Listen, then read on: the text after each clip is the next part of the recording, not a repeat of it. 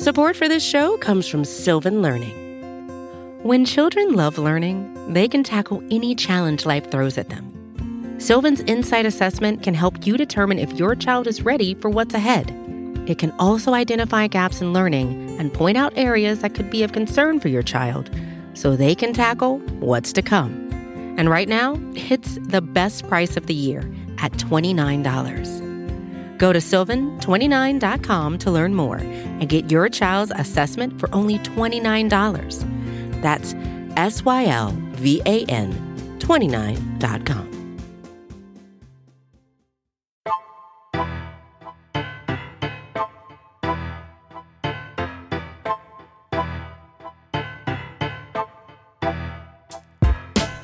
Welcome, everybody, to another episode of Jersey Boyz Podcast on the Blogging the Boys Podcast Network, powered by SB Nation. Your host, Dave Sturchio, alongside nationwide comedian Bret Ernst, his brother, America's fan, Keith Ernst. And, of course, today, it wouldn't be a Jersey Boyz podcast without a Jersey boy in the house. We have former Dallas Cowboys wide receiver Jesse Holley. Jesse, what's going on, man?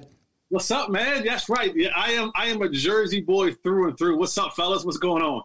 What's going on, man? So obviously this connect, I made this connect through a coach of yours, Coach Lou Grasso. Hits me up. He sees that I'm doing a couple bigger things on the side. I got a new business, Chop Sports, and he's like, "Hey, listen, I got connects everywhere." I said, "All right, great." And then he found out that I wrote for the Cowboys Wire, and he goes, "Oh, I didn't know you're a Cowboys guy." I'm like, "Yeah, man, I've been writing for the Cowboys for 2 years now. I'm doing my thing." And he goes, "I know Jesse Holley." And I was like, "Wait a minute, how do you know Jesse?" He goes, "Well, I was his coach." So tell me a little bit about Coach Lou Grasso over at, where was it? It was Abraham Clark High School in Roselle. Roselle High, yeah. So he's actually Little Lou. Right? Yes. He's Little Lou. Big Lou, his dad, was my head football coach. Right. And Gross has been around football his whole life. And so we kind of almost came up together. Like when you look at it, Gross was probably about maybe 4, 5, 6 years older than I was. And he was like coaching high school football.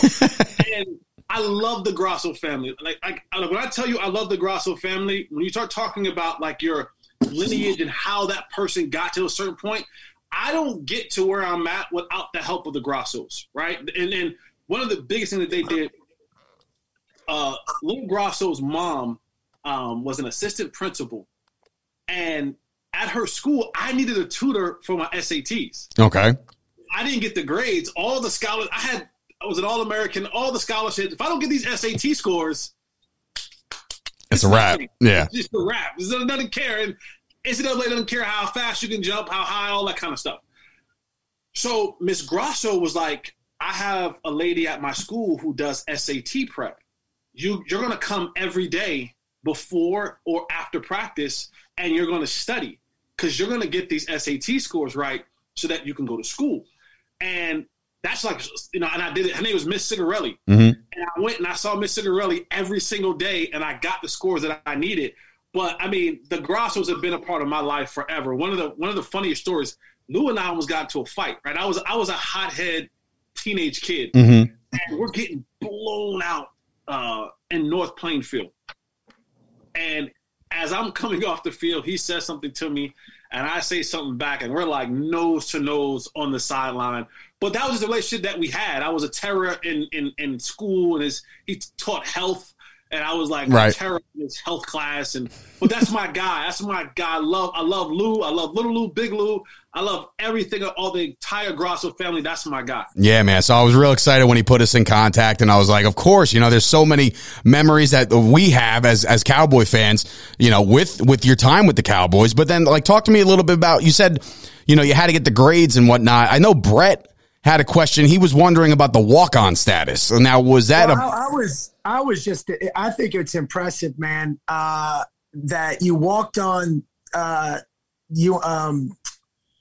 the basketball team in college, and then how you got on the Cowboys. I just think it's a testament, man. I mean, I was curious though, did you walk on for football as well? But you already answered that. You had scholarships coming in, so you just had to make the grades for football, huh? No, I was an All-American in both sports coming out of high school, in football and basketball. So initially, here's what happened.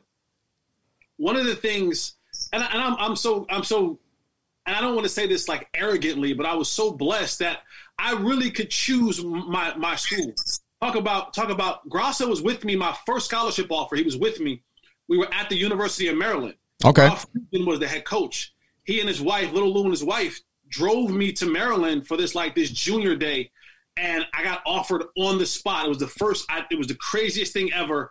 I was like, wait, what? I'm like, what is it? I'm like, asking her, like, what does this mean? He's like, I think they just offered you scholarship. And I was like to come here? He's like, yeah. I'm like, oh my God. It was one of the weirdest things ever. But at the time, Coach Williams was still at Kansas. Matt Doherty was at North Carolina. Mm-hmm. Matt Doherty was actually recruiting me at North Carolina. He actually saw me. There was another kid that I played AAU ball with. Kid with name was Mike Nardi. He went to St. Patrick's. Okay. Ended up going to Villanova, playing for Jay Wright. And that squad, we actually beat that squad in the Elite Eight. I think it was the Elite Eight. We beat Villanova. They had Randy Foy, Alan Ray, that whole squad. And they were coming to see Mike Nardi. Mm-hmm. He was one of the best point guards in Jersey at the time with Kevin Boyle at St. Pat's, and I scored 45. Holy shit. And they were like, and we were down 20 in the first half. I scored 45 and we won the game. They were like, Who's this guy? I started getting calls and interest from North Carolina. So then the football scholarship second. I got interest from Carolina basketball first. Then football came. And at the time, I was like, basketball I know about. College football at UNC, I don't quite know about that. So what I did was I made UNC like kind of lower my list, and I went to visit Ohio State because I was trying to find programs that was like pretty good in both sports that would let me do both. Yeah, options open, yeah. Right, so I did an official visit to Ohio State, official visit to Michigan State, a scholarship to both of them, to UVA because I was dating this girl and she ended up going to school in Virginia, and I was chasing that. You chase that booty sometimes. I was chasing that booty in Virginia. So I went on an official visit to UVA, and I made Carolina my last official visit because I was like, well, I should have Ohio State or Michigan State. I should probably pick between one of those two before I get to Carolina. And then I didn't have a decision made, and my grandmother said, these guys keep calling from North Carolina. Like, are you going on this visit? I was like, no, I'm not going. She said, yes, you are. She said, I don't want to go. She said, you're going to be a man and you're going to go on this visit because you told them that you were going to go on this visit. If you didn't want to go, you should never told these men that you wanted to go. So even if you don't like it, you're going to be a man of your word and take this visit to North Carolina. They laid out the red carpet for me. I had a basketball game that day, and the day that I left, I remember my girl was taking me. I was like, well, we had to go to Newark Airport, right? She said, no, we have to go to Teterboro. Now, here I am, this 16, 17-year-old kid from Jersey, from Roselle. I don't know much about it. I'm like, what the hell is Teterboro? Why are we going to Teterboro? That's some airport I don't know about? Well, I didn't know I was flying a private jet. Oh, Jesus. I get to Teterboro, and there's a private jet waiting on me. I get inside. It's like peanut butter interior. The North Carolina emblem is like stitched in the headrest. I get on. I mean, there's North Carolina everything. There's jerseys in there with my name on it. Oh, it is T-shirts. There's teddy bears. There's balloons. There's this huge fruit basket, this cookie basket, and it's just me. I'm on this private jet with it's just me from Teterboro to Chapel Hill. And Jordan comes out of the bathroom. Hey, how you doing? I know, right? And so that was my visit to North Carolina, and it just felt right. It just, when I got off the plane, it was wintertime. I had like one of these, like those black security jackets with the orange inside. Yeah. Black jackets. And as soon as I get off the plane, they like rip the coat off of me, put me in this leather bomber with the NC logo on there. It's just like, and I had breakfast with Dean Smith. Oh, wow. So I had breakfast with Dean Smith and all this crazy stuff. So in this whole process, Matt Doherty ended up getting fired. And so I was like, I'm going to pull my commitment back from North Carolina because they fired Matt Doherty. And we had this agreement that don't take the basketball scholarship because you only get like 8 or 10. Take the football scholarship because you get, it's like 40, 50 of them, right? And then you can just walk on. We have an agreement that you'll just walk on so that we can save a scholarship instead of giving one to you. And so I did it. And then when Matt got fired, I was like, whoa, what does this mean now? This Roy Williams guy, like, what does this mean? He doesn't know me. I don't know him. We get on this conference call and Roy's like, listen, I didn't recruit you. I don't know you. He said, but what I am going to do is I'm going to honor the commitment that the previous coaching staff had with you. He said, but you will earn everything that you get. I said, Coach, if you just give me a fair shot, I promise you it'll be worth it. I said, but I need a fair shot.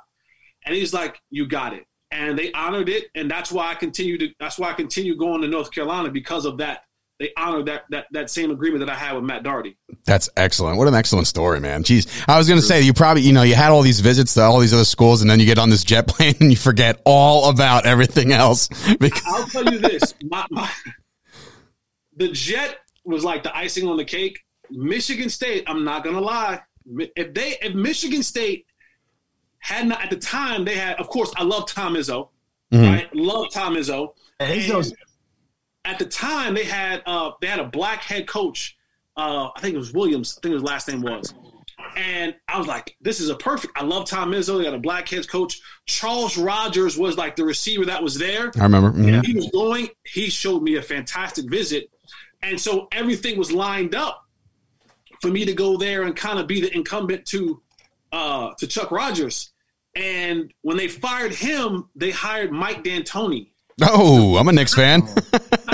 not Mike D'Antoni. What's the coach's name? I was going to say.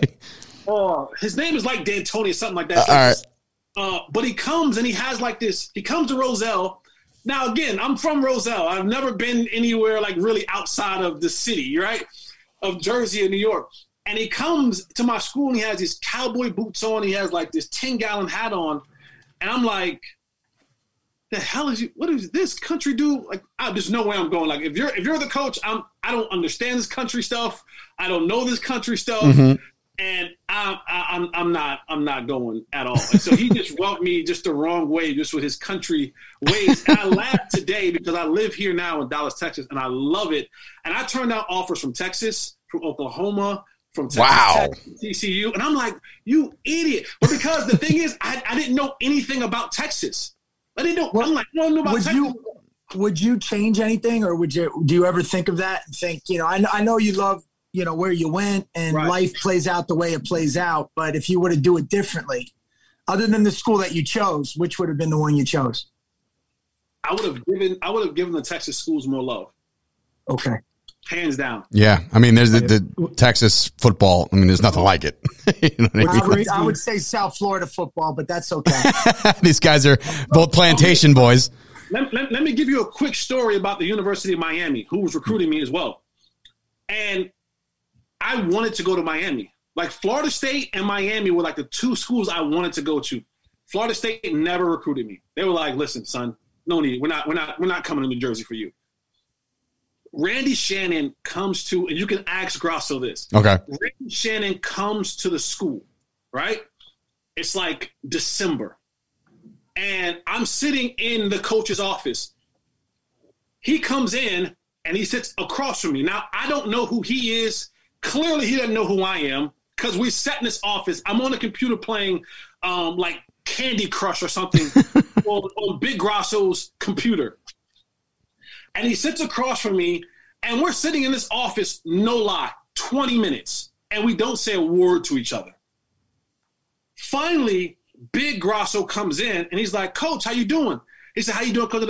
I'm here to see Jesse Holley. I turn around, and he's like, Coach is like, that's Jesse Holley. He's sitting right there. We sat there for 20 minutes. So here's how the conversation goes. Now, Little Grasso's already like, hey, I'm going to go up to the office. I'm going to prep them because if Miami would have offered me, I would have been going. I'd been like, I'm committing today. So Little Grasso goes up to the he's like, I'm going to make an announcement after you're done with this meeting because they didn't come this way not to offer you. If they offer you, you're going to go, right? I said, absolutely. So they come, and I'm talking to Randy Shannon, and Randy Shannon is like, listen, I left the state of Florida in the dead of winter to come to New Jersey for two players. For you, and it was a defensive lineman out of Irvington. And he said, I don't have to leave the state to find recruits. People want to come to the U.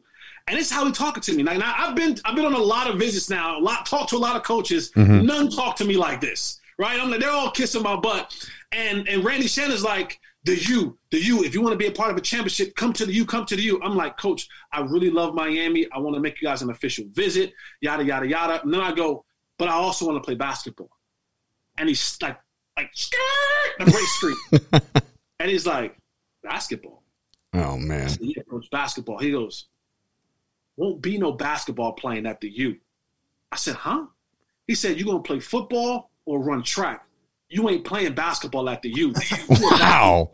Yeah. And I said, Coach, man, like I'm really good at basketball. I really want to make, basketball. I'm not saying I have to do it for 4 years, but I do want to give it a shot and see how it works. He said, if you want to give it a shot, you go somewhere else. But at the U, we're all about football. And I was like, and so he was like, so if basketball is on your mind, maybe the U isn't for you. Jeez, man. Talking crazy to me. I was just like, my jaw was dropped. I was stunned. He leaves. Little Grosso comes running in like, let's go. Let's make the night. I'm like, yeah, I'm not. I'm not. About that. I'm like, what? I was like, yeah, it's not going to happen. That's crazy. It's just, it's just crazy how schools like North Carolina wine you and dine you. And then there's you like, hey, the arrogance. Yeah, the arrogance. I just like, wow, man. That's Brett's. Those are Brett's boys, man. He's a big U guy, right, Brett? Yeah, so's my brother. We all are down here. First of all, second of all, national championship in what? 01 or 02? Yeah. State with that 02. Yeah. So they're coming off the heels of that, right? This is. I didn't graduate to 03, so this is coming off the heels of winning the national championship. So they're like feeling themselves. And Randy Shannon, he was still like an assistant. It was still Larry Coker was the head coach, and I was just like, he was like, I don't have to leave my state to come for. Oh my goodness! So look, you make the choice. Go ahead, Brett. I was going to ask Keith. Keith, how was your recruiting visits at Uppsala? That's what I was going to say. I was trying to get that in there. The same thing happened to me, Jesse, with community colleges and. Dude, I'll have you know, Jesse, that Keith Ernst has a record 21 tackles in one game. Yes, in high school. 21, I know. So we have a lot in common. No, we don't. I didn't tackle anybody, so we don't have a lot of. That's true. Listen, I like to break my brother's balls, but he was. I think he was second team all county in Broward in South Florida, but the kid had no grades at all. Yeah, that's why I'm laughing at you, Jesse. I was the same way. 1.6. What did your whole class was awful? I think their valedictorian had like a 2.2 or something. Yeah, it was bad. And you still couldn't do it. I remember because you get like 200 points for just writing your name down. I always remember that. So I'm like, if I write my name 6 times, is that? But they only give you those points if you feel like bad in the other areas. Like, so you don't get those like off the top. Like that's the. Gotcha. I scored an 880 twice. I needed an 820. I scored an 845. They're like, "You'll take it again?" I said, "Hell no." I got what I need. Let me tell you. I'll tell you one more quick Ohio State story. Please. Story. Santonio Holmes. Right? I was just going to ask you about him. Go ahead. Okay, so Santonio Holmes is my host at Ohio State, and I really had liked Ohio State. They were on TV all the time in our area, right? And I wanted to go to a school where I was far enough away from Jersey where people really just couldn't pop up on me, but close enough where my grandmother and brothers could probably still drive to see me play and be on national TV. So I go to Ohio State, and they love me, right? They love me at Ohio State. They're like, yes to basketball, yes to football. Hell, if you want to be a painter, yes. Just come. Whatever it takes, just come. So I get there, and Santonio Holmes is my host. And like they normally do, they put you around girls. They take you to these parties. Now, Ohio State was my third visit just because of timing. It was like Virginia, Michigan State, Ohio State. So I had already kind of picked up on that coaches give the players money to kind of wine and dine you, right? It's not illegal. That's their way around it, yeah. Right. So they give the players the money and they're supposed to take you out, wine and dine you. Now I know this because the previous 2 places, they all gave me the money. They were all just like, here. Like, Charles Rogers didn't need the couple $100 that they had given him. He was like, yo, here's the money they gave me to give to you. Let's just go have a good time. Same thing in Virginia. So I get to Ohio State, and, you know, you have dinner, all this kind of stuff. Then they're like, all right, Santonio, you guys go ahead and have a good time. Be safe.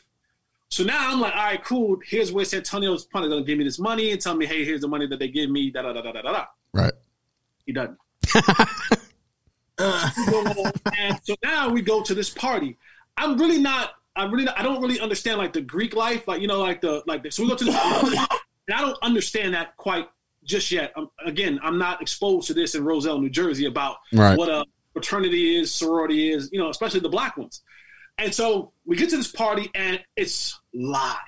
I mean, it's packed. It's live. I'm with Santonio Holmes. We go right in. So we get in there, and he's like, hey, man, stay right here. I'll be right back. I'm like, oh, all right, cool. So I stay right there, and a fight breaks out. I mean, a brawl breaks out. And I'm watching this brawl break out. Cops ended the party. Everybody has to go. Mm-hmm. I'm standing here 20 minutes, 25 minutes, 30 minutes. Still no Santonio Holmes. Oh, my God. Did he leave you there? 40 minutes, 45 minutes. Now the cops are like, hey, are you with the DJ? I'm like, no, sir. He's like, well, you got to get out. I'm like, I don't know where to go. He's like, what? I said, my name is Jesse Holley. I'm here on a recruit visit. I'm at the Omni Hotel downtown, and I don't know where my host is at. I don't know how to get anywhere around here. The cop put me in the car and took me back to the Omni Hotel that night. I'm livid. I call the coach like that night. I'm like ringing his phone like crazy. I'm like, I want to go home. I want to go home right now. So I'm going home. He's like, no, wait. Can I make it right to you in the morning? Morning time comes. I won't tell you what coach it was, but he takes me to the mall, and he's like, I'm on a shopping spree at the mall. But I'm like, at this point in time, I'm like, there's no way I'm coming here. If they treat me like this now, there's no way I'm going to come here because Santonio Holmes would have still been there. Fast forward to we're playing I think he's with the Jets. We're playing the Jets, right? And it's pregame, and I go up to Santonio Holmes. Is this the first time you've seen him since? First time I've seen him since. Oh, my God. I don't see Santonio Holmes anymore. And I go up to Santonio Holmes. I said, what's up, bro? He said, what's up, man? I said, you don't remember me, do you? He said, nah. I said, my name is Jesse Holley. I said, you owe me about $250.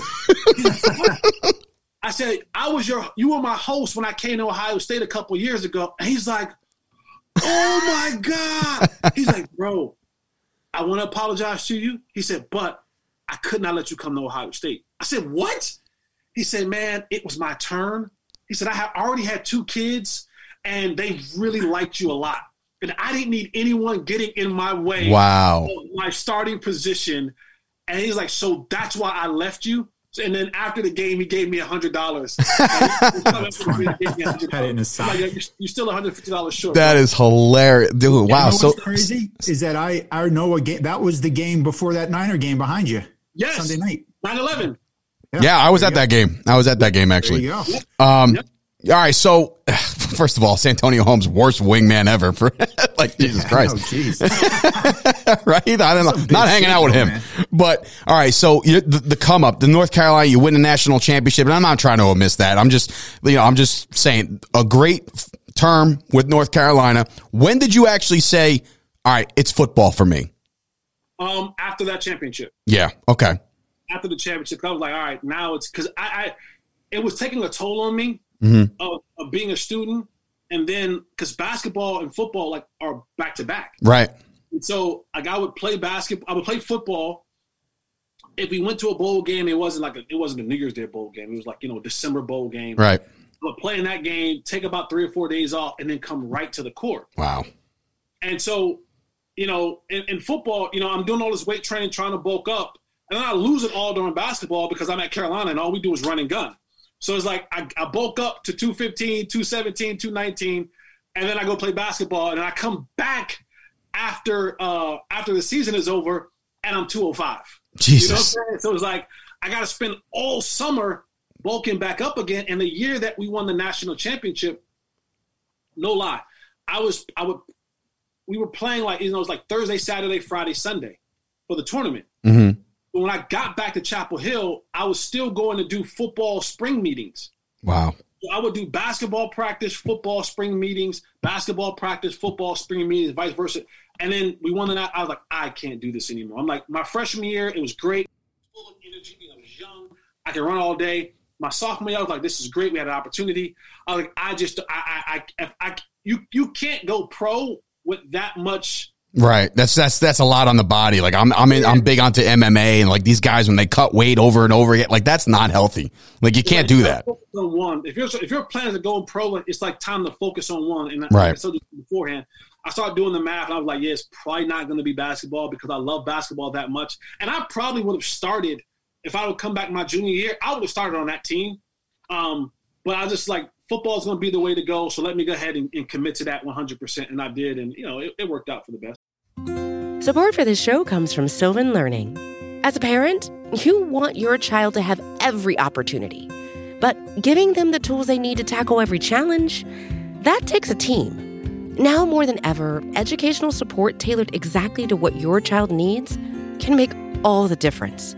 That's why parents have trusted Sylvan Learning for 45 years as the ultimate teammate in their child's educational journey, instilling in them a love for learning and a passion for reaching the next level. And Sylvan's Insight Assessment can identify gaps in learning and areas that could be of concern for your child.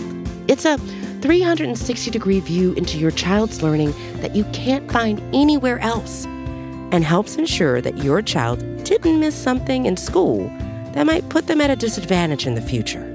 And right now, it's the best price of the year at $29. Go to sylvan29.com to learn more and get your child's assessment for only $29. That's SYLVAN29.com.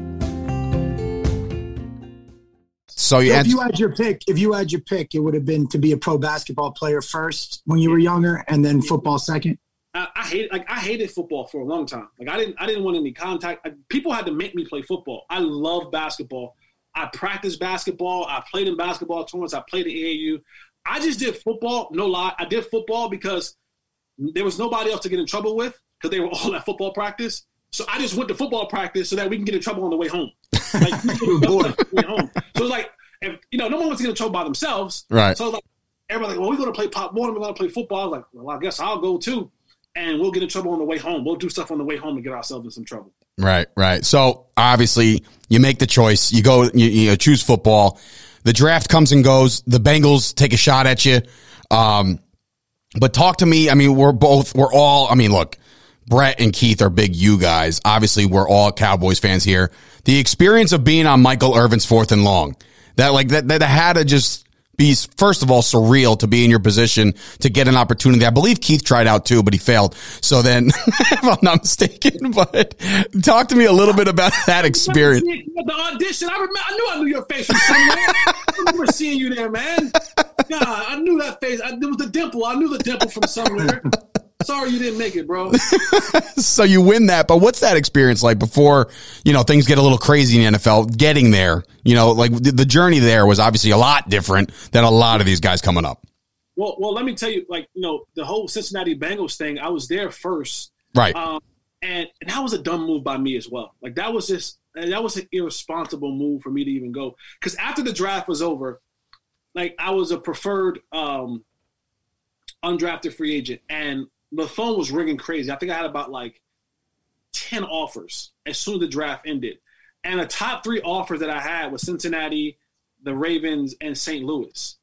And again, this young kid from Roselle, poor kid, I chose the money instead of the situation because Cincinnati gave me $22,000 signing bonus. But in my mind, I'm thinking, okay, cool. I can go and just make this team because I've never not made a team before. Right. But didn't realize the business of the NFL. They had Chad Johnson. They had T.J. Hushmanzada. They had Chris Henry. All those are your number 1, 2, and 3 receivers right there. And in my mind, I'm like, well, I can just kind of outwork one of those guys, not realizing Chad at the time was making $8-9 million a year. For a receiver, that was crazy. Right. TJ had just got a new contract. He was making $6 million, and they had loved Chris Henry, 6'5" receiver, God rest his soul, who can run. And I didn't know about special teams. I knew about it, but I didn't know how important it was in the league. when the need, I should have went to Baltimore or St. Louis because they didn't have anybody. Right. At that time, yeah. It was like at the time, it was like a $10,000 difference between what the Bengals were going to give me to what the other two teams were going to give me. And my agent told me, I was like, nah, bro. I need that 20 G's, 22,000. Let's go. And I ended up going to Cincinnati, and it was stupid. It was stupid by me because I probably would have had a long career had I went to Baltimore or St. Louis because I would have had a legit shot to be in that rotation of receivers. And, I lost my way when I got there. You're trying to be a guy who comes in and you want to fit in, and you start doing all this crazy stuff. I'm like, I'm not a drinker, so I never did drugs or drank or anything like that. But I partied. I spent money that I kind of really didn't have, but shouldn't have been spending it. $22,000. I mean, you got that. It's a signing bonus, right? And it's you get on and you kind of get a little salary. You're making some money. And my vice, my thing was the ladies. I love the ladies. And so I was no lie, I was flying, the whole Biggie song, her flight leaves at 8, her flight lands at 9. I'm flying one out of CVG, getting in the car, shooting to Dayton, picking up one from Dayton, bringing them back I was living in Covington, Kentucky. And so I was spending more time with the ladies than I was in my playbook. And week 8 or 9 of the season, they were like, yeah, we're going to let you go. And it wasn't because I was bad. I wasn't great, but I wasn't bad. Again, this was learning the business of the National Football League. We had a rash of injuries at linebacker, of active linebacker guys. They were like, well, we need to make room on the rosters to get these guys in here. And he was like, you happen to be the low man on the totem pole. Right. And I was let go. It was the first time in my life that I ever been cut from anything that I seriously had done in sports. And it messed me up. It really did mess me up because I didn't know. The thing that messed me up was I didn't know how to fix low man on a totem pole, right? If you tell me I'm too slow, I go train to get faster. If you tell me I'm too weak, I go train to get stronger. If you tell me I'm too dumb, I study harder. But when you just tell me I'm low man on a totem pole, I don't know how to fix it at the time. And it messed me up mentally a lot. And I was embarrassed because, you guys are Jersey guys. You had all the naysayers in the hood of oh, he'll be back. He won't make it, da-da-da-da-da-da. And I'm like, are they right? Are they right about me? Am I gonna end up back in Roselle on the block like they said I would? So I tucked my tail and I ran to North Carolina, and I lost everything. I had no money. I had nothing. So when I say I wasn't rich broke, how you got rich broke? Oh yeah, we're down $10 million. We're broke. No. I was calling the back of the debit card you have $22.32. In your account. And I did what all young, stupid athletes do who don't know no better. Initially, when I got my little money, I ran to the dealership and got a car. And when I say I was broke, I couldn't pay the insurance on my car. I was living at a friend's house on a futon in Durham, North Carolina. And I got pulled over one night. I had to get a job. I was a security, mall cop. I did read that. I read that. Oh, my God. I hated that. I had this stupid clip-on tie. And I worked from 11 at night to 7 in the morning. And then I trained from 7:30 to 9:30. And then I went to work at T-Mobile from 10 to 3 every day. And I got pulled over one night going to work. And I had no insurance on this car. Oof. And thank God the lady cop was like, where you live? I'm literally 2 blocks back up this way. So she didn't tow my car, but she made me turn around. She followed me home and took the license plates off the car. Oh, wow. So, and she was like, when you get your insurance, you can come back and get these license plates. And I was like, okay, but I got to get to work. So as soon as she pulled off, I stole a license plate off another car in the parking deck and just put that on the front of the car.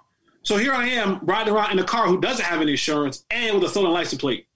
So, yeah, that's how bad it was. That's to go do a security job. go do a security job, right? Wow, how ironic is that? Yeah, I know. It's very ironic. So, all right. So obviously it's rock bottom for Jesse Holley at the time. 4th and long comes along. Yeah. Tell me how that, where did you hear about it? What did you do? What was the process like? How did you get linked up with that? Keith, tell them how we got linked up with you. Yeah. So I'm at work, right? I'm at the security job, and my phone rings, and it's a guy by the name of Kevin Bess. Kevin Best was the PR guy at Carolina, been there like 25 years. And he calls me. He says, Jess, how you doing? It's Kevin Best. He's like, listen, man, some people called me about this show. They didn't give me much information, but they asked me, did I know anybody who had the ability to play on Sundays and the personality to be behind the camera? So he said, I just gave him your information, and I wanted to call you and tell you that I gave him your information. You might be hearing from them soon. So I'm like, the hell are you talking about, KB? Like, what are you talking about? Like, what show? Right? This is 2008. So 2008. So like, you got a little bit of reality TV. You know, you got Real World. It's on the come up. It's on the come up. Yeah. It's on the come up, right? It's not like it is now. It's building. It's bubbling. So I'm like, all right, whatever, KB. Cool. Thank you, bro. I get a call a couple of days later from 8 Ball Productions and Spike TV, and they're telling me about this show, and they're being very vague about it. And they're like, hey, we're going to send you some information. What's a good email? Can you fill it out and fax it back to us? So I'm like, okay. So I fax it back, and a couple of weeks later, I get a call. And they're like, hey, we're doing these auditions. We're doing auditions in LA, in Ohio, 2 in California, and 1 in Orlando. Can you make any of these auditions? I'm like, it's a 2-day audition. I'm like, yeah, I'll be there. They're like, which one are you going to come to? I'm like, Orlando. They're like, okay, cool. We'll put you on. So now I have no clue how I'm getting to Orlando. I have zero clue how I'm getting to Orlando. First of all, my map skills are all wrong, because I should have went to Ohio, which would have been a shorter drive from North Carolina than going to Orlando. But I didn't know that. I just said Orlando because that just sounded familiar to me. So I promised them that I was coming. When I told you I was broke, I had zero money, and that's when, for me, that's when God started just doing crazy stuff, like banana stuff. A couple nights later, I get a call from my godmother, and she's calling to check up on me. Now, let me remind you, I have been lying to people, because people are like, hey, how you doing? What's going on with the league? I'm like, oh, no, I'm good. I got some workouts set up. I'm going to be back in a minute. I'm lying. I'm on a futon, working a security job with $32 in my bank account and a stolen license plate. Okay? And so she called to check on me, and she's just like, and as the phone conversation ends, she says, hey, do you need to go anywhere? I'm like, what do you mean? She's like, well, I had a ticket to go see my dad, and her son Dylan got sick. She's like, so I never went, and I have to use it before I lose it, and I don't have anywhere to go. I'm working. If you want it, you can have it. That's crazy. And I'm like, well, actually, I need to go to Florida on these days. She said, well, I'll call in the morning and see how much it is to change it, and I'll give it to you. She called me in the morning. She said, you're good to go. You have it. She's like, it costs about $150 to change it, whatever. Just, you're good. I'm like, thank you. So now I got to play now, because I'm like, I thought about driving. I said, imagine me driving with this car with stolen license plates, and I get pulled over in like the backwoods of Alabama. That ain't gonna go too well for a black guy with stolen plates in Alabama in the middle of the night. So I was like, I'm not gonna drive. So now I have a plane ride to this, but I have nowhere to stay. So I start thinking, Jess, who do you know in Florida? It comes to me. My 5th grade teacher, this is no lie. My 5th grade teacher, her name is Ronnie Denoya. She used to date my great uncle when I was in 5th grade. Moved to Orlando years ago. She would always call me while I was in college saying, hey, come down to Orlando for spring break, but I'm playing basketball, I'm training, I don't have time. It's like, bring your friends, bring whoever. So I'm like, let me call Ms. Denoya. I called Ms. Denoya. I said, hey, I'm coming to Orlando at these dates. I need to I have an audition at this hotel. She's like, really? I said, yeah. I said, can I come and stay with you? She said, sure. I said, do you know where this is at? She says, it's 5 minutes from my house. Look at that. Stars aligning again.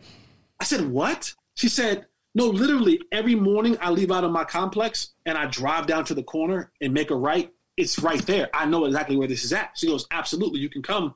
She said, literally, you can walk and be there in 15 minutes, or I can just drop you off. I said, thank you. And so I go and I do this audition. It's a 2-day audition. The first day is like you do some on-camera stuff. The next day is like on the field combine type work. So I go and I do the first day. It's supposed to be like 15-minute increments. I do 45 minutes my first audition. And the guy's like, I love you. Right. Don't come tomorrow. I'm putting a star by your name. I said, what does that mean? He's like, well, when we go back, all the producers from all the other locations, when we go back to LA, we have stars of people who we think is it.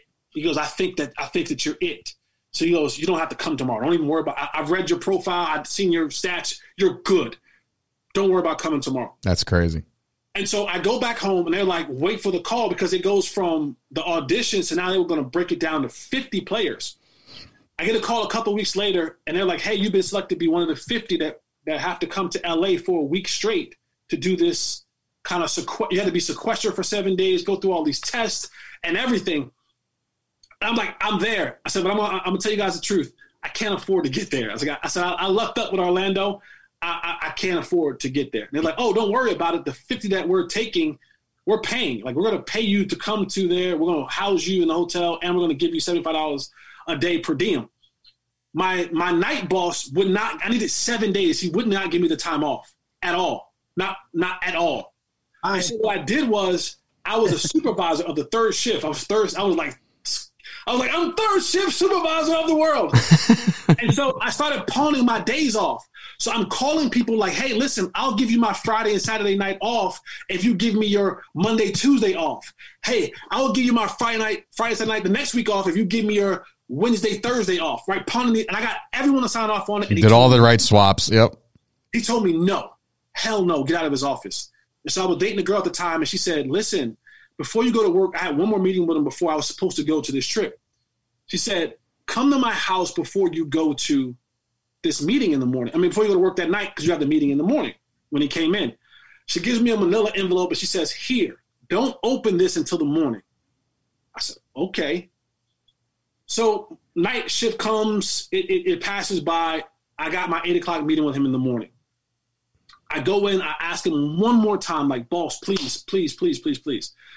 No, Jesse, get the hell out of my office, So I opened the envelope, and she had already typed out a letter of resignation for me. That's great. And you're out. And that's it. And she put a sticky note on it and said, trust God. And I'm like, this broad is crazy. How do I quit a job that I don't have any money? I can't afford to live without this job. But anyway, I said, well, trust God. And I handed him the letter, and I walked out. And I got to the car, and I said, I am bugging. I just quit a job, and I don't have any money.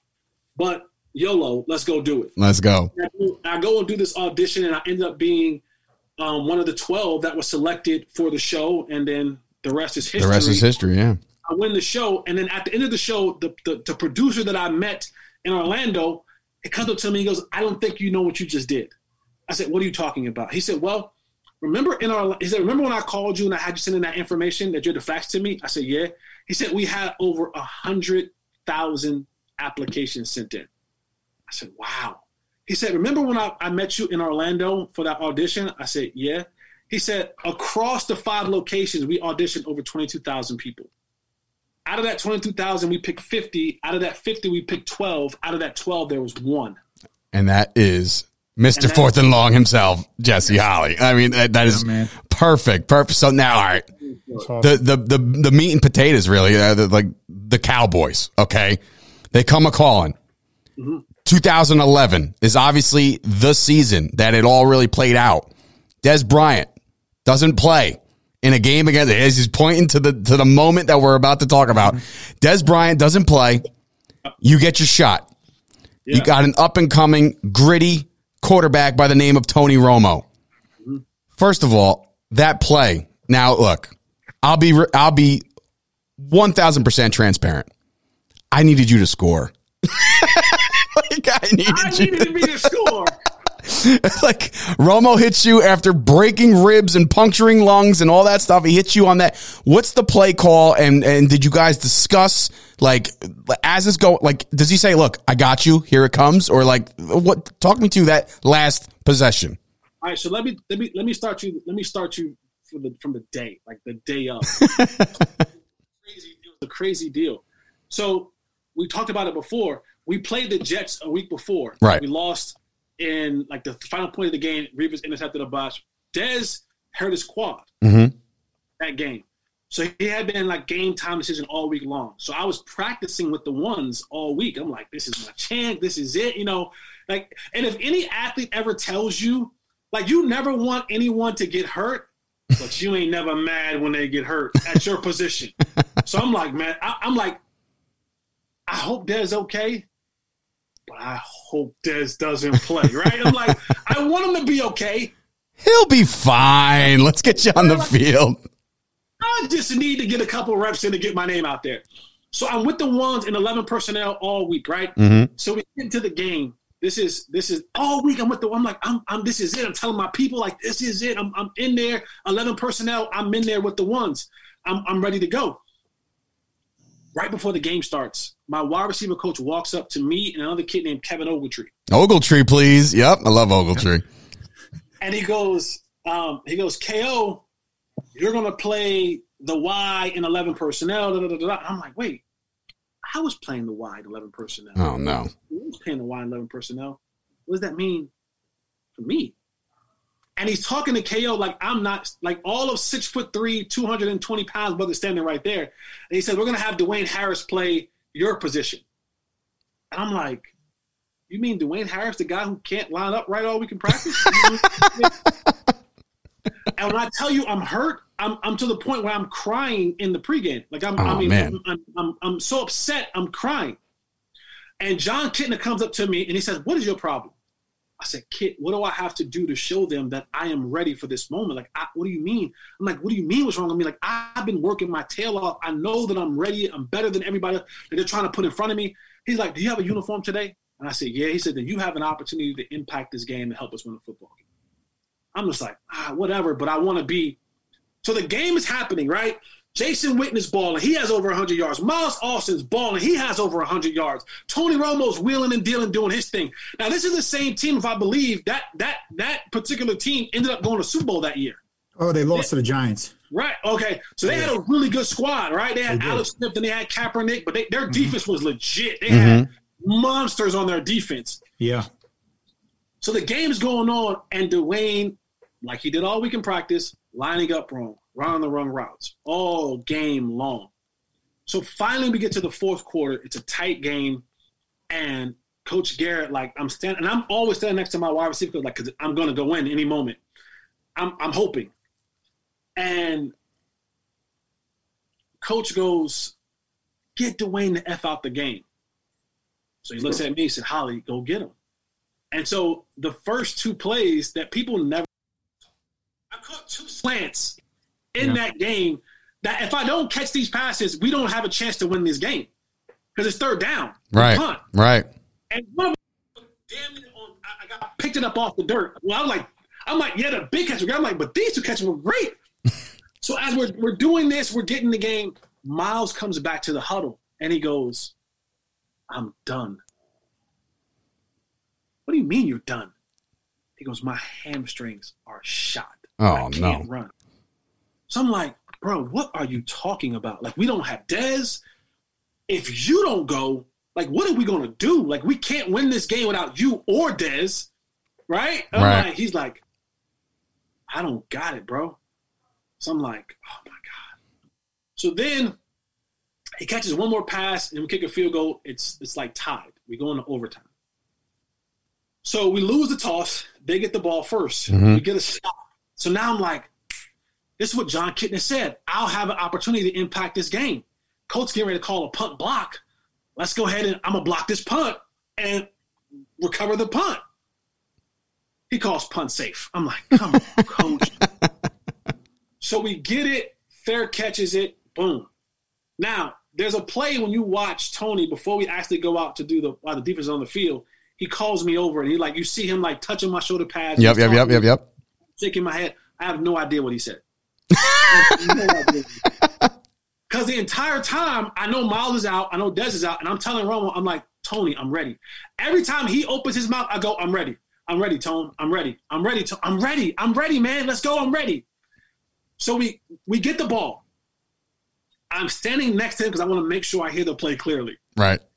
Jason and his conservative ASS calls 585 Harveys. It's a route that we run that people know we're going to run. It's a staple in the Jason Garrett offense. Tony like kind of limps over and he's like, fuck. And he goes, all right, guys, let's win this game. So he's like, twins right, something, Z poker. Wait, so Tony changed the play? Changes the play in the huddle. Oh, my. He Willie Beeman'd it. Oh, my goodness. George, can you hear me? Yeah, I got you, Brett. Go ahead. Dude, this. I'm on the edge of my seat right now. Me too. First of all, this is every fan is watching the game is always saying, "Why the hell is Garrett calling this shit?" We're even predicting it. Then Romo changes the play. He calls the annexation of Puerto Rico. This is great. I swear to God. So he comes in. He's like, F the guy. Let's go win this game. And I'm 585 Harvey is what I'm standing right next. I can hear it in his microphone. In his ear. And he goes, F it, y'all, let's go win this game. And he goes, twins right, whatever it was. And the play is called Z Poker. Now, this particular play, it's a run play, and it goes kill to Z Poker. If you go listen to the audio, you hear him say, kill, kill, kill, kill. Now, it's a run play first. If we get the look that we want, we're taking the shot, which means if it's two high safeties, we're going to run it. Mm-hmm. But if it's one high safety, we're going for the gusto. Mm. And this particular play is like the Z Poker, right? And they call it poker because you kind of want to, like when you're playing poker, you want to have a poker face on, but then you want to kind of kill them. Yeah. So it's like I jog off, like I'm going to block the safety, the down safety. And then once they bite, I jerk and I take off. So it's a run play first. And then you hear him go, kill, kill, kill, kill, because you start seeing the safety do this. Mm-hmm. Mm-hmm. Creeping up. But when we broke the huddle, right, you ever have a moment where something happens and you like, it hits you, you go, hold up. This is my play. Like, this is it's a Miles Austin play. It's literally was made for Miles Austin, but he was out. So, and this play it's the Z Poker all the way. And if it's not there, throw it out of bounds. We'll play second down. Mm. Like it's a all or nothing play. So I'm like, oh snap! He called. I'm the Z. Oh, let's go. So I line up and I'm watching this tape and I'm just like, it's happening. He's coming on down. And so now you and I'm like, I'm waiting for the kill call. Sure enough, you hear him. Go watch the play. You listen to it. You'll hear kill, kill, kill, kill. I'm like, whoa, let's go. And that safety is creeping down. And so I kind of jog off. Great play fake between him and Tashard Choice. And that safety shoots the gap. And it's if you follow Cowboy football, one of the biggest things that we always argue, we always fuss about is running the ball on first downs, right? Mm-hmm. So it's like we always run the ball on first down under Jason Garrett. So it worked out for us in this particular moment. Safety bites, boom, I go, and I'm like, I'm running. Now I know I'm open. And I never thought about, I'm like, I'm not dropping the ball. That's not what I do. But I'm like, damn it, Tony, throw the ball. Where's the ball? I'm running, I'm like, where's the ball? Where's the ball? Where's the ball? Now, it's a particularly hot day in San Francisco. It was like 85 degrees in San Francisco that day. And like we said, Keith was in attendance. Go ahead. Yeah, go ahead. It was a pretty hot, right? It was hot that day. You know what? I had a nice breeze hitting me, so it wasn't as hot for me. But yeah, hot on the field. Yeah. Yes, exactly. And now I ended up playing kind of more snaps than I normally am used to playing, so I'm a little bit gassed. So as this ball is coming over, I see it. I'm like, oh, okay, cool. And I catch it, and I'm like, run, Jess, run. And I'm running, but I can hear Dante Whitner coming. I can hear him like, and now I'm like running. And now I've already know, I'm like, I've hit top speed. So now, there's two things going in my head. One, I hope I'm at enough of a top speed where I can cruise into this end zone. Two, I pray that he stops running. I pray that he just gives up. Yeah. Because I'm like, once I get to that max, I'm like, and people think I was like but like when I hold the ball out like that, I'm trying to maximize everything that I got. I was so worried about a Leon Lett situation, dude. You have no idea. I knew he was coming, and I can hear him. I can hear him breathing, like grunting, breathing, and I'm like, please just stop. Please just stop. And I see the crowd like in front of me getting up and I'm yelling. And I'm like, come on, Jess. Come on, Jess. Come on. And to the point now where I can hear him harder, like breathing down my throat. And so people think I'm like showboating by holding the ball up. No, I'm praying that when he grabs me, I can just fall forward with the ball out and it goes past the goal line. But it didn't. And I got tackled at the 1 yard line. And for me, that moment was such a great moment. And people see me get up and they see me like kind of like I'm actually praising God. I'm no lie. I'm like screaming, glory, thank you, Father. I'm not worthy of this moment because for me, everything that I did my first try in the league, I was bugging. And I would have made everything about me. And people always asking me, Jesse, how come there was never a season 2 of 4th and Long? We had the highest rated show on Spike TV, 4th and Long. We had one of the top reality TV shows in all of TV. I said that was God's way of showing me that he could do something for me, specifically for me. Just for you. I was just going to say that. For me. And so in that moment, it was like, okay. And I always look at it, I'm like, God could have he could have made 4th and Long for the Bengals, or for the Browns, or for Jacksonville. Like, they need the publicity, right? Like Hard Knocks. The Cowboys, but he made it for the most recognizable franchise in the world. And I have this moment, it's like, all right, in this moment, will you praise yourself again like you did the first time around, or will you give me the credit? And that's why you see me having that moment, because I was like, I know this moment is not me. This is God blessing me for this moment. And that's why you see that the entire time. I'm like, and the camera can't get off of me because I'm the star of that moment. And it was so great because I had that historical moment and I took away from no one else.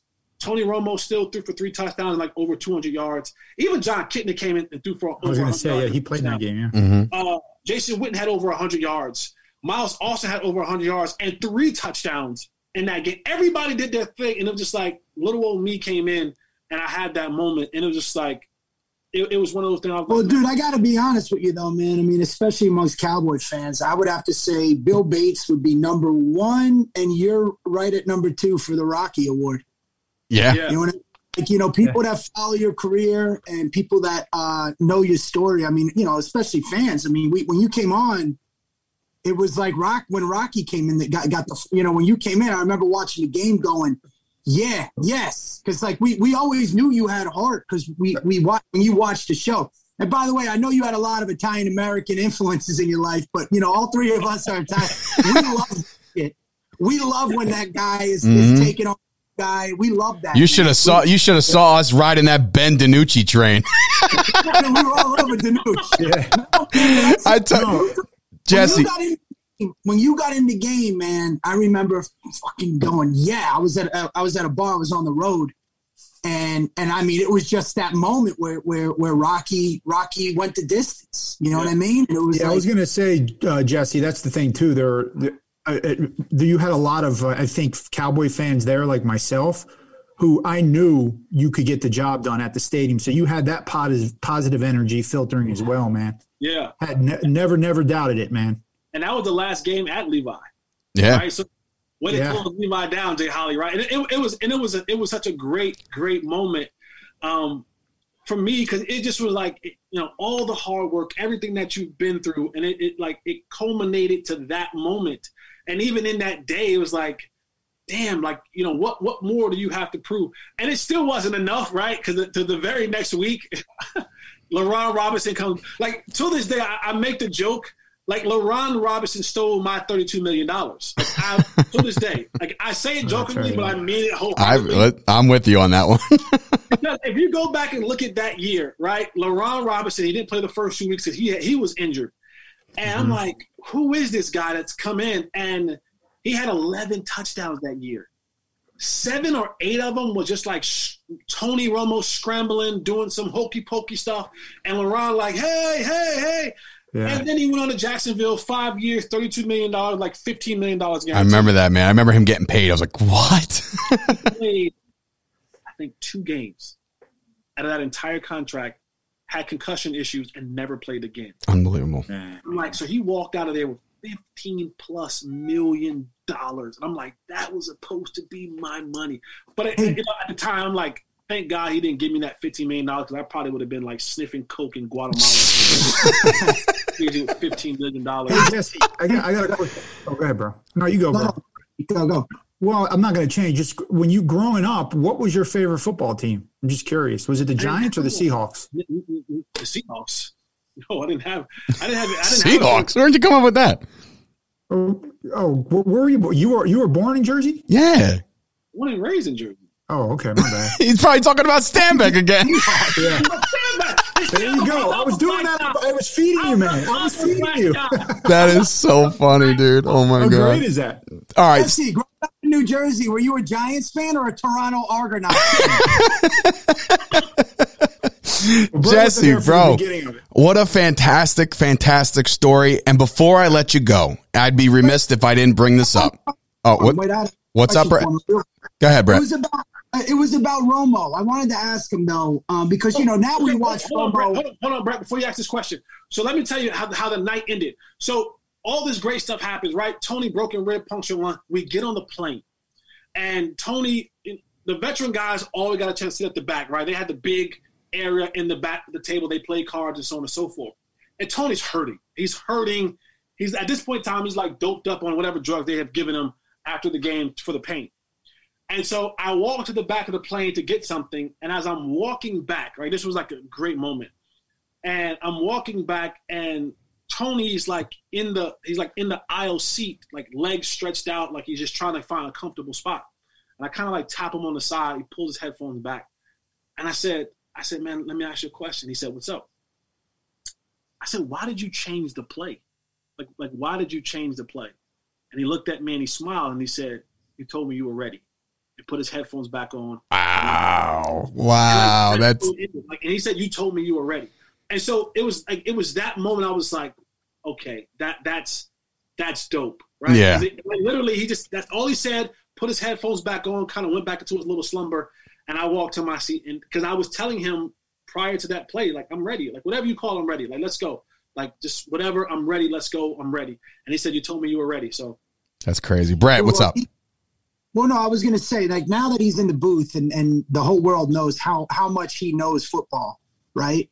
Mm-hmm. Do you think if Garrett gave him, I mean, when they were calling the plays during those times, and this is just me as a fan yelling at the TV, was a lot of that Garrett's play calling? Or do you feel like if Tony should have had more reign to have more say in the offense, or did he have enough say in the offense? He didn't have enough say in the offense. He did. I will tell you, and this is factual. This is not something I heard. It's something I've literally lived and been a part of.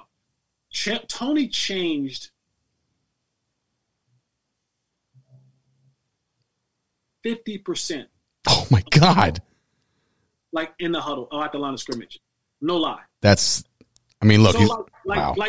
Whatever success that you want to say the Cowboys had, like especially like when Tony like really got into his bag, like really got into like being comfortable, Tony changed the play so much because we were so predictable under Jason Garrett. We were.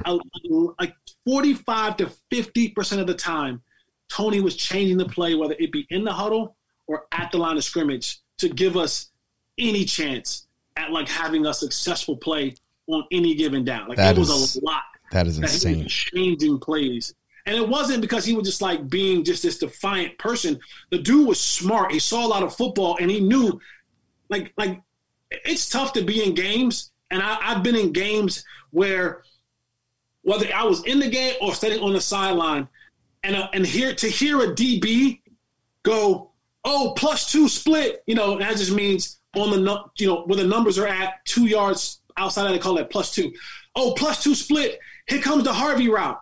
And we're like, God damn, we running the Harvey route for real. And they were calling out the plays. Wow. Oh, right. 2x2. Here comes the option route to Witten. I'm like, we damn sure did call Y option. And they're calling the plays out like before they even happened. It was that, oh, in motion. He's in the game, motion. Here comes the crack block. They're running the toss sweep. I'm like, damn, we are running the toss sweep. And so there will be times like you come out of the huddle and he's like, this is not going to work. Check. And he has to change it. Wow. Because they were just like sitting on it. And so a lot of times his improvisation was the only thing that was going to give us a true opportunity to be competitive in any football game. Now, granted, he wasn't right all the time, but he wasn't wrong all the time either, right? You know what I'm saying? It was like when you do stuff like that, you're going to guess wrong sometimes. That's the chess match in football. But had he not done it, we would have been more wrong with the original play call had we run that than the percentage of what he was wrong when we changed it. We were more successful, a higher percentage of the time being successful in the play call change than we were not successful in the play call change because of Tony. That's insane. Now again, an amazing, amazing story, Jesse. But again, I'd be remiss if I didn't ask this to wrap things up. You're just talking about Tony Romo and the way he manages a game, and he's the guy, and he's one of our favorites, if not my favorite quarterback in history of this team. But now you have a guy in Dak Prescott. Does this deal get done, in your opinion, before it gets even uglier? Guys, I'm gonna be honest with you. I hope. I really do hope. Because when you look at the Cowboys since Troy Aikman left, you hadn't had much success picking a quarterback, right? You kind of lucked up on Tony Romo. Thank God for Bill Parcells and Sean Payton for being able to see a guy who has some talent and be able to, to cultivate that and turn it into something. Because people feel like Jason Garrett didn't build Tony Romo. Like, he got his foundation from Bill Parcells and Sean Payton. Thank God for those guys being able to pour into him early on in his career. And then you lucked into Dak Prescott. Like, think about the process of Dak Prescott. He was behind Kellen Moore. Right. It took a Tony Romo back injury and a Kellen Moore broken ankle to even birth Dak Prescott. So there isn't much success at picking quarterbacks in the Cowboys' history in the last 25 years after Troy Aikman. At this point in time, I don't know what the holdup is. Nobody does. Nobody does. The Cowboys have to come to the realization that they lost. Okay, the front office has to realize you gambled, and you don't get to be Jerry Jones and the wealth that he has accumulated over the time without being a gambler. But also, for every Floyd Mayweather ticket that he shows us that he won $100,000, I'm sure there's 3 or 4 of them that he lost $200,000, right? Right. So this is the difference is that Floyd gets to show us the one that he won and not show us the one that he lost. Jerry doesn't have that luxury. So we get to see the one that he actually won, but this is the one you got to take on the chin and say, hey, buddy, you lost. You gambled 3 years ago when you could have had him at $25 million a year, and you didn't get it done. And then you gambled it again the last year when you could have had him, signed earlier for what he wanted, and, ended up getting hurt, and you saw what life was like without him. My biggest thing is, even with the Russell Wilson situation, right, the level of gymnastics that would I'm talking Dominique Dawes, I'm talking Mary Lou Retton type gymnastic that have to be pulled off to bring a guy like Russell Wilson here. And then you're still in the same spot that you're in before, not being able to have the thing that you need, because you're going to have to give up draft picks. Right. Yeah, it's just that Russell Wilson thing was dead when I saw it, and it was dead. You know what I mean? Like, it was just hearsay. The Russell Wilson thing is equivalent of if your girl's not kind of acting right, you're liking some other girl's pictures on Instagram to kind of get her attention. All agents do is say, the Cowboys are interested. Like, that's all they do. It's a ploy to get the team to go, wait, the Cowboys are interested, and now they get to get them to move. It's a play by the agent. But even if you decided that you were going to let Dak Prescott go and draft a quarterback at number 10, you don't have the time for that. It's going to take a rookie quarterback at least 3 years. Yeah, to kind of get this team as assembled right now is win now. We're not. Right? Listen, don't get me started on this. I'm sorry. all right. Sorry, Brett. Win now. We're in a dumpster. We're in a dumpster of a fucking division. We finished 8-8 and couldn't get the job done. Even when Dak was healthy, I don't know what the hell the problem is. That's that's my biggest annoyance. It's like, you're sick, but you can't figure out what the hell is wrong with you. Yeah, but when you know that you're sick, you know that, all right, I got tested, and this isn't the problem. Like, that's not the problem. Right. So you're saying by eliminating – no, I know Dak's not the problem, but I'm saying the process of elimination is when you're sick and you can't find out what's wrong, you start by process. All right, let's do a CAT scan. Let's do an MRI. Let's start eliminating things off the list. All right, let's cross off Dak. He's not the problem. Okay, so if we're sorry or not being able to get to a point, let's start finding out what the problem is. It ain't four. Okay? It ain't him. Agreed. And so no, it's not. But I think he was offered a pretty fair contract, $107 million guaranteed. I think the only difference was in he wanted a shorter contract. Right. So it's not like they insulted him. When they offered him a contract, he was going to be the highest paid player in NFL history, and then he felt he deserved more because other guys were going to get more. Well, which in reality, I don't want to be Carson Wentz. I don't want to have a damn what's his name from the Redskins, Kerry Collins. We don't want what was his name, Keith? Kirk Cousins. No, Kirk Cousins. But I'm saying is that, like, you know, I don't know, man. Okay, so from a business perspective, and I love to have this conversation because as a former player, I get where the player comes from, and as someone who I own a very small business here in Texas, so I kind of understand a little bit about business. So the thing that I always look at is, yeah, you want to give me a 5-year deal. Right? Because what you know is that this TV money is getting ready to hit. And so you want to lock me up with this TV money before it hits. Right? So my biggest thing is from Dak's perspective is, no, I want to be able to eat twice. Right. I want to eat twice. And so sometimes fans, they keep their fan hat on, and I mean, it's snug tight. And they don't take it off and put their business hat on. From a business perspective for Dak Prescott is this, I don't have to take a team discount or anything less than what I want. Because the thing about Dak Prescott is he has played his way to $100 million deal one way or another, whether it's in Dallas or somewhere else. Right. Yeah, I agree. He's not pressed for money. What's up, bro? He's not pressed for money because think about it. Don't even count this year, right? He's made. Let's count this year. This past year, he's already made $100 million between endorsements. Right. He's made $100 million. Right. So for that, he's saying I don't have to move off my stance. But see, Jess, but this isn't a fan hat. What this is, from a business perspective, is saying, okay, as a person that's not in sport, but I am in the entertainment business, you look at the person, you understand what their motivation is. So he wants to eat twice on top of the endorsement money, correct? Which is great. But I'm not a fan. I'm a fan of whoever is with the Dallas Cowboys of the team. So my thing is this, is that you're going to eat with endorsements. You're already eating with endorsements, okay? Jerry Jones was saying, look, they wanted to give him a 6-year contract. Mahomes got 10. So now you're telling me that, in my opinion, I think he's a good quarterback, maybe above great. I wouldn't put him top 5 in the league right now. But you think you deserve top 5 quarterback money when at the same time, Mahomes showed it, hey, give me the 10 years. I'll take all that. You know, he showed I'll be with the Kansas City Chiefs. We all understand at this point, I think Dak is operating in Dak's best interest, and that's fine. He should. I mean, you're an adult and you're a professional, but at the same time, you can't be giving him all that money and keep Zeke, which I think we overpaid for, and there's other players. Now we have cap problems. Hell, if Tom Brady can spend his whole career never being the highest paid quarterback in the NFL, and winning all those Super Bowls. See that's the one person that people bring up, and people fail to realize what Tom Brady did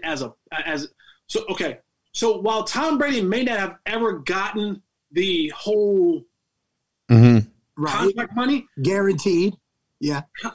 Where Tom Brady won in the long term is Tom Brady his whole TB12 establishment. It's on the grounds of where Gillette Stadium is. Have you ever been to Gillette Stadium?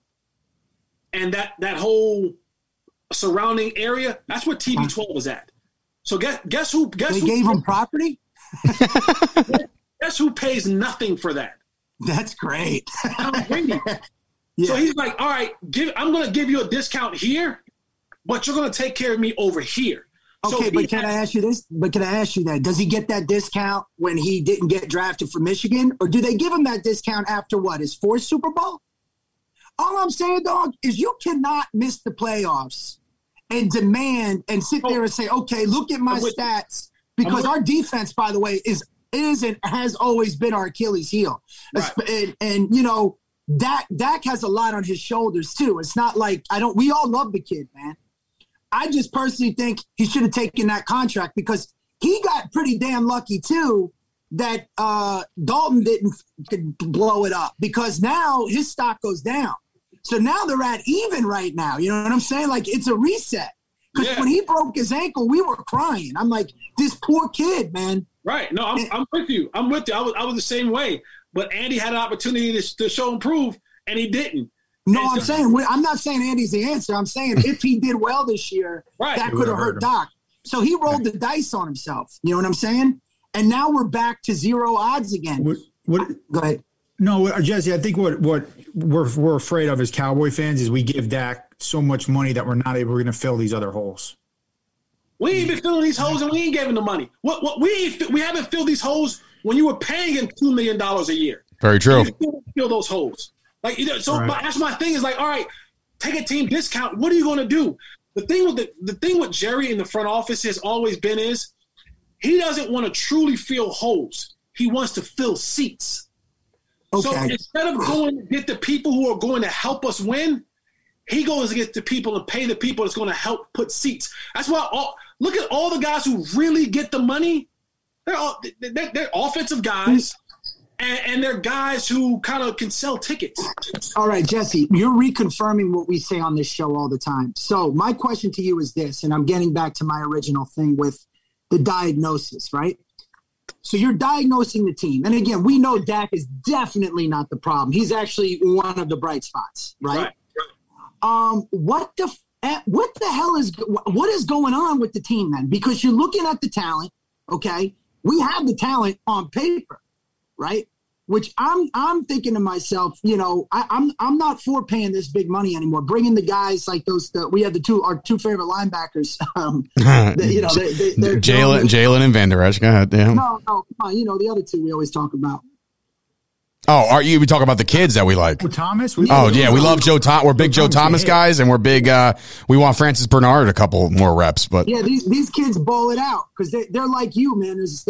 When they get on the field, you see the heart. What do you think the problem is? Kansas City has two of our linebackers who we said couldn't play here. Anthony Hitchens. I love Hitch, man. Me too, man. Hitchens and Wilson. Right, so Damian Wilson. That's right. Diagnose it though. Diagnose it for me, man. What is the problem? Yeah, put a bow on this. The problem is that we don't put a premium on football players. We put a premium on football ticket sellers. Jalen Smith was a great story. And I think he actually broke a finger trying to sign the contract as fast as he possibly could when they offered him money. Like, he's like, what, a new deal? Sure, yeah, what? He signed it in crayon. It's so fast. He just grabbed first and his hands on. Like, why do we keep drafting? Our last 3 linebacker draft picks, high draft pick, have all been injured. Sean Lee, Leighton Van Der Esch, Jalen Smith. All 3 of them. What the hell? Why do we keep drafting injured players to play defense at that position, right? And what happens? Jalen Smith can't move.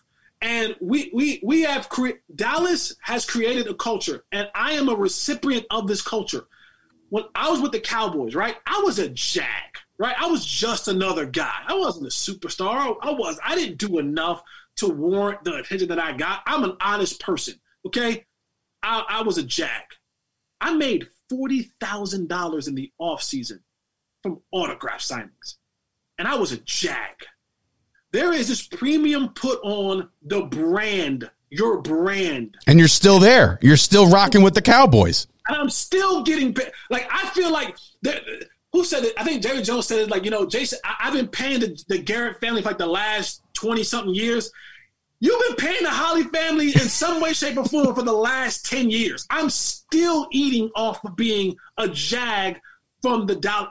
You would not be talking to me if it wasn't for that star on that helmet back there, right? Right. And so now you have all these players who it's about the brand. We don't have like players who care about the craft.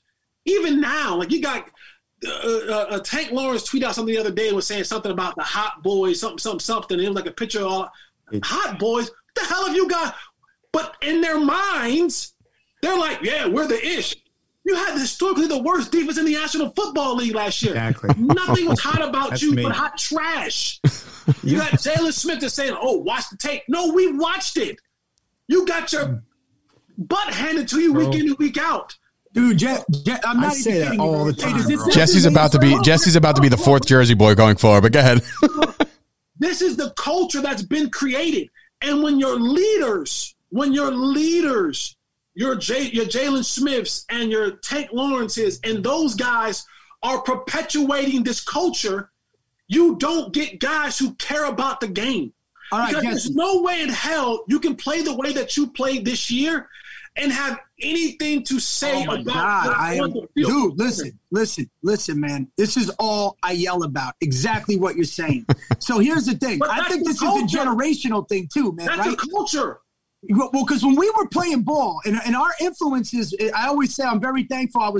My grandparents were such an influence on us, but they were that World War II generation where you got to have pride in your work. And this is what I talk about all the time. You can't be trying to brand yourself on Instagram and you ain't doing shit. And you bring that lunch pail to work, right? You got to have pride in what you do. But do you think this is a generational thing now too? You don't have to do that in the show called the Dallas Cowboys. You just have to put the uniform on. That's unfortunate. We're going to sell. And that has been the problem. We have more ticket sellers, brand sellers than we do football players. Like I'm not like Xavier Woods said this year that you shouldn't have to go 100 miles an hour every play. Yeah, I remember that. Oh yeah. What? And then we watch you get run by. But again, this is when that comes out of your mouth, that's what's on your heart and what's on your mind. You truly do believe that.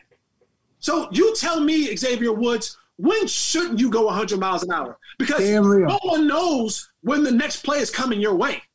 So is it this down or the next down or the down after that you don't go hard, that now you're saying, oh, damn, touchdown. Oh, I'm not wrapping up for a tackle. This is the culture that is perpetuated here in Dallas. And so until we can get, hopefully now with Dan Quinn and whatever, maybe I want guys like Blake Martinez. Yes. I want guys like that. I want guys I want guys like the Leonard kid from the Colts, right? When he said, I don't give a damn who comes here. Here's our standard. Keith sent that as a group text. That was a big thing. Yep. If you're not willing to do this, don't come here. Right? Like that is the standard. So wait a minute. He's like, this is the standard that we're setting. So you answer my question then. It's not a generational thing. It's just the culture in Dallas. It's the culture that's been set here. And we haven't found the right way. Think about this. And I know the Bennett family personally love Martellus and Michael Bennett, right? Good friends of mine. When Michael Bennett came here, he was here for a cup of coffee. Mm-hmm. And he became the voice, right? And the voice of the locker room. I brought that up. That. Nate Newton told me that would have never happened in his day. He said, if a guy came here, you either got with us, there's no way in hell you were going to step in front of Charles Haley, Michael Irvin, Darren Woodson. Bro. What? Bro, you just got here. Michael Bennett came here, and all of a sudden, he's the voice of the locker room? You go back to our previous podcast. That's exactly what I said to you guys. Exactly what he said. And when I questioned our leadership in the and before our season, that's the first example I brought up. I was like, who's going to be on this defense? Because Bennett came in and took over that locker room. It's unbelievable. It's exactly what he's saying. Exactly what I was saying.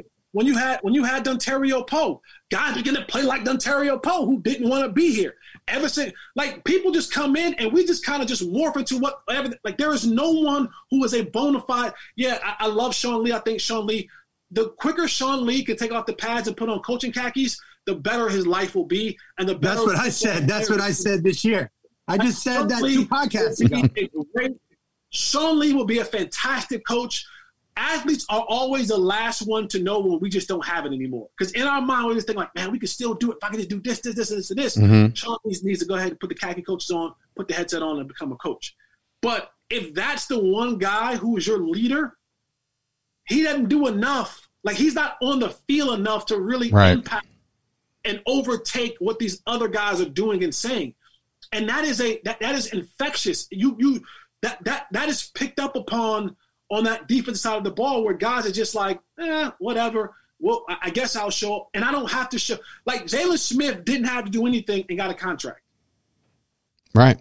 What are you going to tell Tank Lawrence? He's already paid. Right. I think Tank Lawrence is still doing a really good job, right, at what he's doing. But a lot of these guys, they go and make $500,000 in the offseason in autograph signings. In radio. All right, so look, what he also just said, too, to sum it up as well, I agree now. I see that what could be the problem. Like, with Tech Strand, you had Tom Landry, right? You had the guy that was into the branding, coming up with the team, with getting people in the seats, but then you had the guy that was the football guy. Mm-hmm. And then we had the same thing with Jerry Jones, but then you had Jimmy Johnson that was our football guy. Parcells was our football guy. We don't have that football guy no more. Well, you know what? I'm not ready to write off Mike McCarthy yet. I'm not. I'm not either. I'm giving Mike McCarthy another opportunity, because I think for what he does and for what he wants to do, not having a starting quarterback, having to deal with COVID, like, literally, think about trying to put together a team, and the first time you actually get a chance to, like, physically touch them is training camp. Right. And then in the process, I'm still trying to figure out who are these guys. It's almost like he should get a mulligan, to be honest. You know what I mean? Like, has nothing to do with him. I'm just saying, Brett.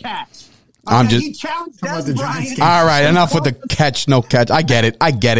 All right, Jesse, my man, listen, I might have to text RJ Ochoa right after this and say, we might need to break this into 2 podcasts. But, bro, Jesse, it has been an absolute honor and pleasure to have you on, hear your story. You're so influential, positive vibes all day, every day. We know you have the Cowboys' best interest at heart. You're working for the squad. You're there. I always tell people like, oh, that sometimes you're a hater. I go, here's what you guys don't understand. I want the Cowboys to have success. You know why? Because then you succeed. I succeed. Exactly. When I succeed, my paper goes up. Yes. Okay? I get paid more. I get more opportunities to get paid. So no one wants the Cowboys to have more success than me. I want them to go to the Super Bowl so I can make more money. Absolutely. So I'm telling you, like, I have my own selfish ambitions and why I want the Cowboys. So I'm like, but I'm going to be the Jersey in me won't let me sugarcoat things. Yeah, no. Listen, you said it. You forewarned the world when you said you were bringing the fire, and you did today, man. You absolutely did. Man. We can't thank you enough. And of course, on behalf of myself, Brett, and Keith, and the Jersey Boyz podcast, man, thank you so much for spitting truth, man. You were one of my favorites when you were on the team, man. We loved the whole underdog thing, and you played with a lot of heart. And I love everything you're saying, man.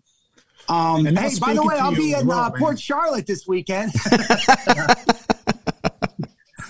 But on behalf of the Jersey Boyz podcast, Jesse, man, continued success with the Cowboys off the field. Let's do it again soon, man. Absolutely, man. Absolutely. We'll be in touch, man. Obviously, I don't have to tell you that. I'll tell Grasso you said hello. I'm sure you talk to him every other day. So you guys, thank you so much again, bro. And we'll, best of luck going forward. Thank you guys, man. All right. All right, Jesse. Myself.